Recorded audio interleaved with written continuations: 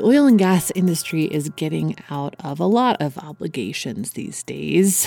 They have pushed for and gotten regulatory pauses, rollbacks, tax breaks, all kinds of good stuff. Although, of course, the American Petroleum Institute is still insisting that the industry is, quote unquote, not getting a bailout. One of the big ways that the industry is getting off the hook for its responsibilities is in the case of its wells, and more specifically, what happens to them when they're not producing oil or gas anymore. That is becoming an even bigger problem amidst the COVID-19 pandemic because a lot of wells have been temporarily idled, and some percentage of those will end up being abandoned altogether. Shale gas companies are already starting to go out of business in various parts of the country, and more are announcing their downfall every day. It remains to be seen whether demand will actually return to normal levels after the pandemic. Plus, there will be an energy transition at some point, and a lot of folks are starting to wonder what will happen to these oil and gas sites once that transition gets underway. In order to get permits to drill oil or gas wells, fossil fuel companies are required to get permits. And with those permits, they have to commit to plugging and remediating well sites when they're done with them. It's an expensive proposition and one that the industry tends to put off as long as possible, in part because no states actually require these companies to put up the money for plugging and remediating wells before they start drilling. A new report finds that on top of all that, the oil and gas industry has been dramatically underestimating the cost of doing this remediation for years. Report out today from Carbon Tracker finds that, in fact, plugging shale wells can cost up to 10 times what companies have been estimating. That's a huge financial liability that's not on the books of shale gas companies, which are already struggling financially for various other reasons. That report is called It's Closing Time. The huge bill to abandon oil fields comes early. Joining me today are this report's co-authors, Greg Rogers, who we've heard from in previous episodes, and Rob Schuerk, Executive Director of Carbon Tracker North America, to talk about just how many of these wells we're looking at, what these costs may be, and what the heck states are going to do about it. We'll have that conversation in a minute after a word from this week's sponsor. I'm Amy Westervelt, and this is Drilled.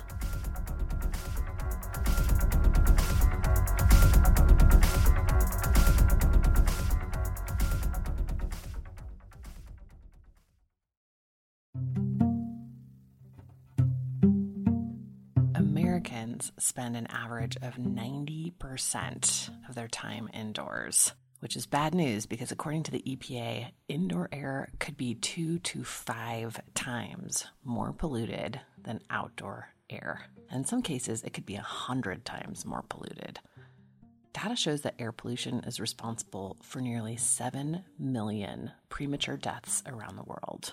I have a strange little problem in my neck of the woods, and that is that everybody likes to burn their garden trash and other trash too. Lots of trash burning going on in my neighborhood. Not great. Air Doctor has really, really helped. I just fire it up on days when I can tell everybody's lighting their trash fires, and it keeps the household air clean. Air Doctor is the air purifier that has captured the attention of established media outlets like CNN, Money, ABC, and more. Air Doctor filters out dangerous contaminants and allergens like pollen, pet dander, dust mites, and mold, so your lungs don't have to. Air Doctor comes with a 30-day money-back guarantee, so if you don't love it, just send it back for a refund minus shipping. Head to airdoctorpro.com and use the promo code DRILLED to get up to 39% off or up to $300 off, depending on the model. Lock this special offer in by going to airdoctorpro.com and use the promo code DRILLED.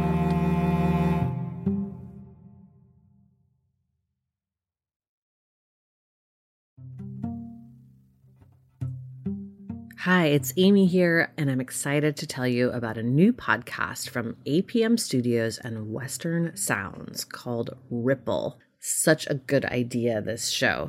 In the aftermath of major disasters, there is always a swarm of media attention. The public is captivated by breaking news, there's coverage and controversy, and then the cameras and the public just move on. But the stories are not finished. Ripple is a new series investigating the stories we were told were over. In season 1, the reporting team traveled hundreds of miles across the Gulf Coast to learn the ongoing effects of the 2010 Deepwater Horizon oil spill, which are still impacting many coastal residents more than a decade later. You can listen now to Ripple wherever you get your podcasts.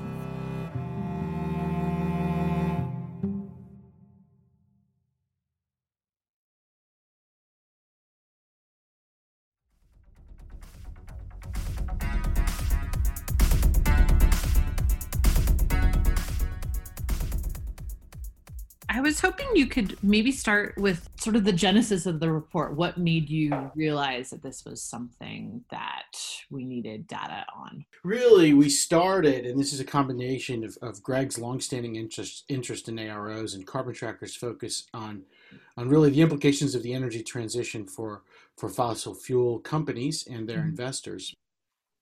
We started looking at how asset retirement obligations on the balance sheet were reported, how frequently they were revised, those estimates.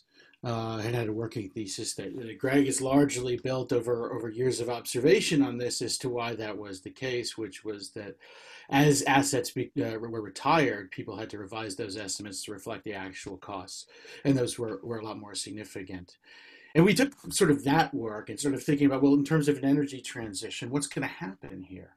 Are these assets all going to live their full estimated useful lives, right?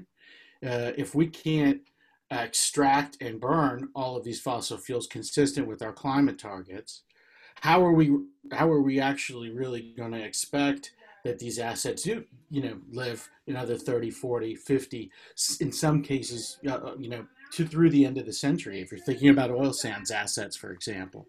Mm-hmm. So our initial focus was actually on individual companies and what they've got on the balance sheets and what kind of impact if we saw something called ARO acceleration. And you see a little bit on that in this paper because it's still an important concept. But as we looked at it, we thought, well, okay, there's a great story here in the U.S. Let's focus on the U.S. Let's focus on onshore, and let's look and see, right? In addition to just looking at the corporate reported figures, which don't really give you any of the backstory, right? They give you the discounted present value at some discount rate that the company has used. You don't have the undiscounted numbers. You don't know what it really costs. But when we looked around for what things really cost, we saw a lot of claims from industry and in many cases from the regulators as well, I think parroting some of those industry numbers that were looking at tens of thousands of dollars or less to close a lot of these wells.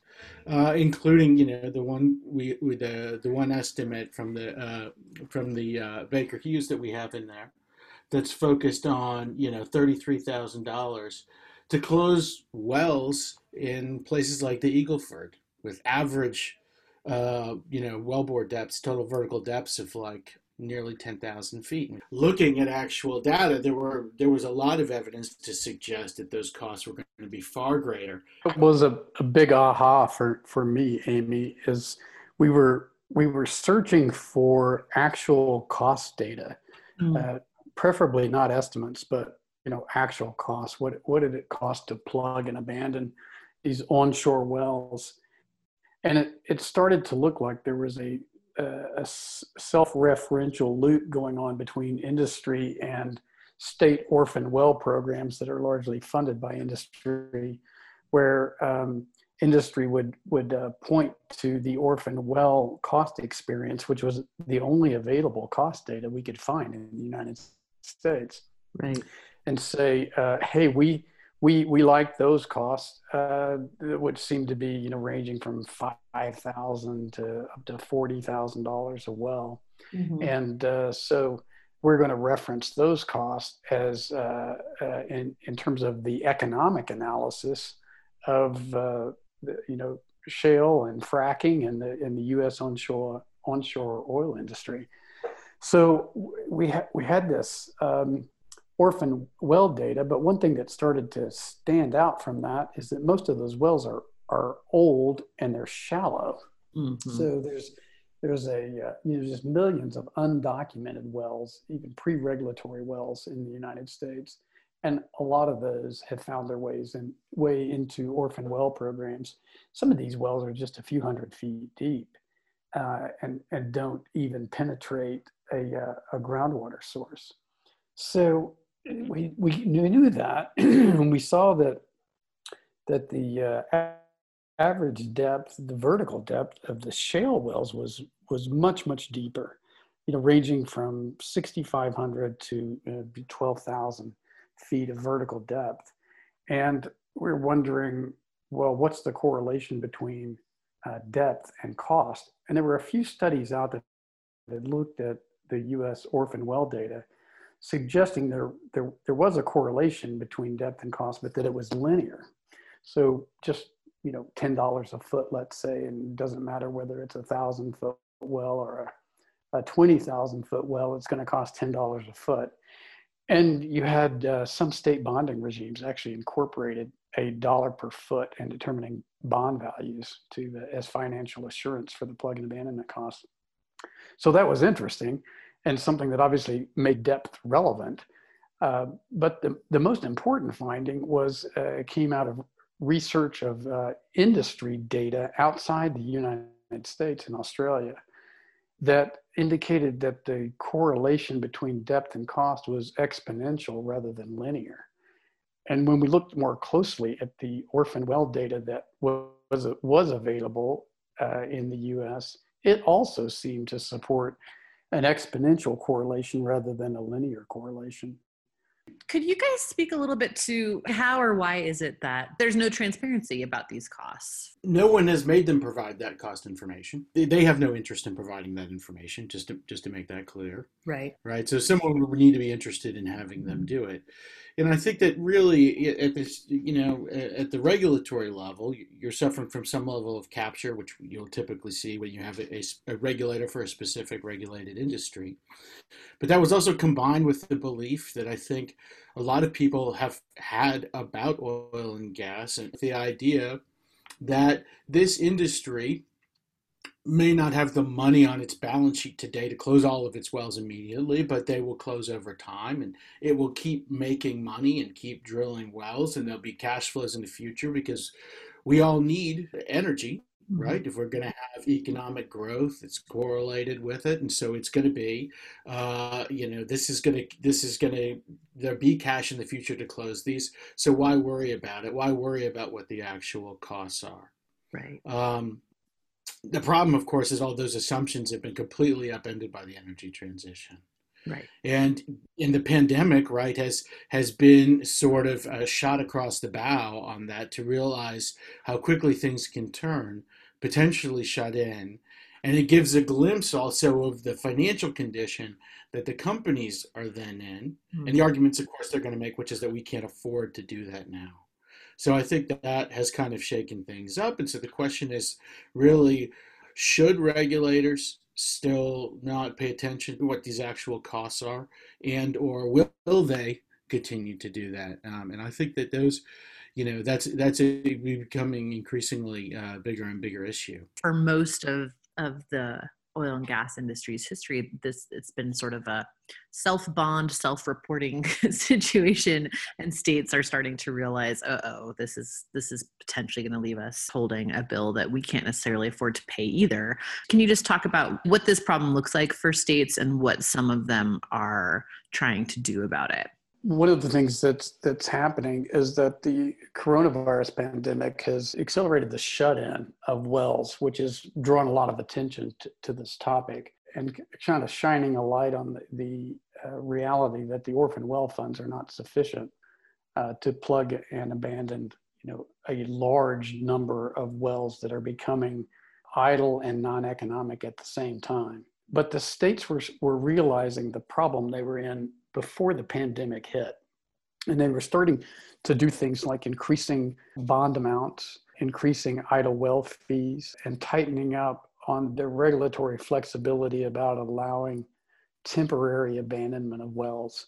So temporary abandonments is a state when a well is shut in, but not permanently.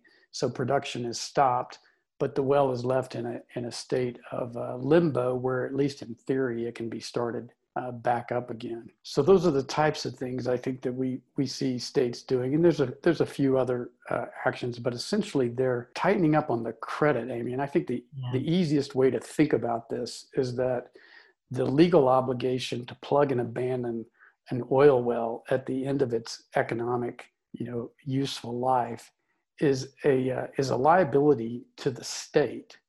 And normally, when you think of a debt like this that has financial consequences, the creditor would charge interest on that or require collateral.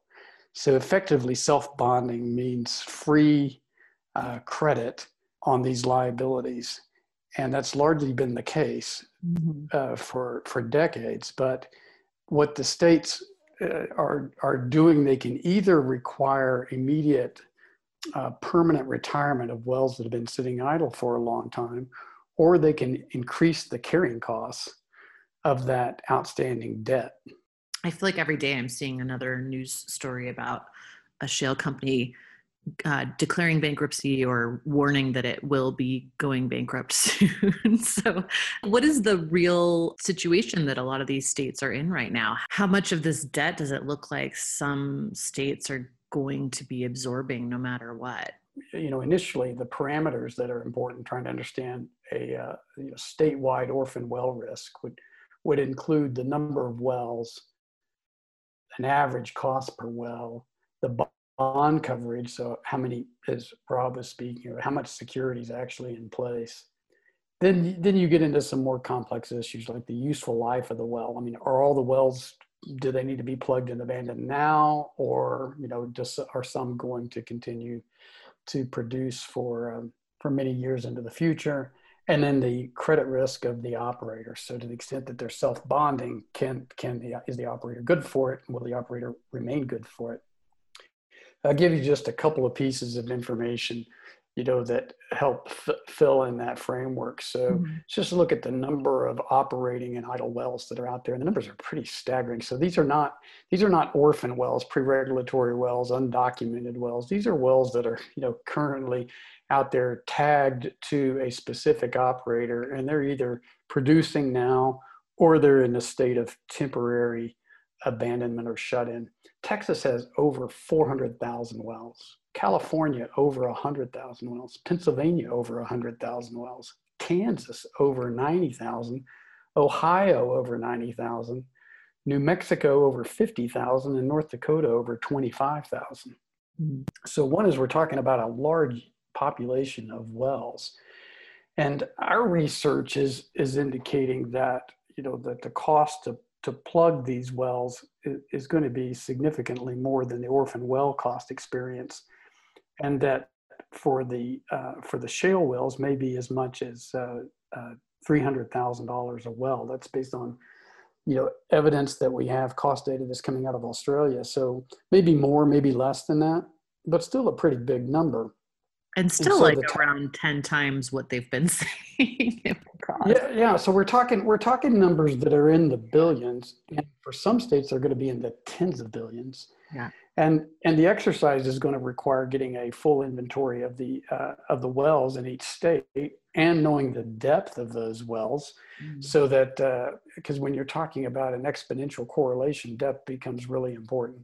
But I think we can get at that. And, we will be able to put a rough cost estimate for statewide orphan well risk. And I think the numbers are going to be shocking to a lot of folks.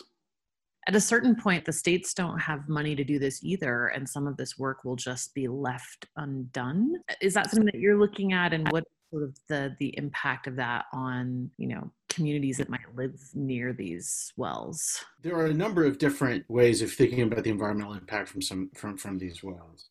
So you could think even in places where people are not nearby, you have the potential, when you have improperly plugged or you have wells that are abandoned but have not been plugged, right? You have the potential for leakage. You have the potential for toxic emissions. You have the potential for greenhouse gas emissions and the potential to infiltrate groundwater, right? And contaminate groundwater. But the reality is actually you do have situations in Colorado, right? Brimfield's a classic example. There are many places in Colorado where you have wells that are literally within neighborhoods. Yeah. Same is true in California, right? Whether you go to, from Los Angeles to Long Beach, those are often incredibly costly to close. I mean, we were talking with somebody from CalGEM the other day about this, who was responsible for that in Los Angeles. And they had to close some wells that were like 700 feet deep, something like that. So really actually quite shallow. But it was over $1 million a well to close it because they had to re-drill the well bore. Cost can be quite significant. I mean, when you think about the 300,000 that we're talking about here, that's sort of an average. There's all kinds of contingencies that can make it much more costly as well. But you have to do that because you have people that are getting sick, headaches, nosebleeds. Obviously, there's plenty of carcinogens in petroleum. The question is really who's going to pay. So once we get a handle on what's it going to cost, the question is who's actually going to pay this bill. And I think you can start, first and say, is it going to be industry as well? The orphan well funds are not even close to being up to the task of retiring all the existing producing and temporarily idled wells. And then you get into landowners and citizens. So, landowners have a lot at stake here because many of them have abandoned equipment on their land and surface contamination. It's not what they bargained for. And so they're just kind of left with a mess on their property. And then you've got citizens that are can be impacted by toxics or groundwater contamination. And then you get to the environment. There are a lot of negative consequences to abandoned and unplugged wells. I guess this is naive, but I'm still sort of shocked at how willing states have been to just be left holding the bag on this. We talk a little bit about that in the paper to try to make sense of how did we get here. So Rob describes the moral hazard that exists, which is quite evident when you look at it. So it begs the question, well, why did states do this? Yeah. Why did they operate this way? And I think it's actually pretty obvious. This was inevitable. These regulatory agencies were initially set up to protect the oil and gas resource, basically to protect it so we could get as much of that hydrocarbon resource out of the ground as possible. And putting additional costs on the industry was viewed negatively because that was going to reduce the amount of oil and gas that could be extracted. And then you add to that the dynamics of the various oil producing states and the ability of industry to play one state against the other, creating a race to the bottom, right? And you still hear this kind of discussion from states that, well, if we increase the cost on industry, they're going to withdraw from our state and go someplace else. So it's in our financial best interest to keep their costs low. And, that makes perfect sense until you look at the liability side of the balance sheet. Yeah. So as long as you're pushing those costs off, discounting them over decades, and essentially sort of out of sight, out of mind on the closure cost issue, then the idea of reducing the bonding costs makes good economic sense. What we're trying to do in the paper is draw attention to that, to the liability side of the balance sheet so that folks don't just see the asset side and realize that there is a huge bill to pay here and we simply haven't planned for it because the incentives were all going in the other direction for the past 100 years. Has there been any indication of willingness from states to potentially take these things to court? I covered the climate liability cases for a long time, and this sounds so similar to a lot of kind of the basis of those suits, and especially the fact that, we're getting more specific costs in place here. Are you seeing any potential for liability suits that would cover the cost of damages here? You'll know if a state is interested in doing that when they actually file a complaint. Probably not before then. Yeah. But the fact is, are the conditions there for that? And I think the answer to that is yes.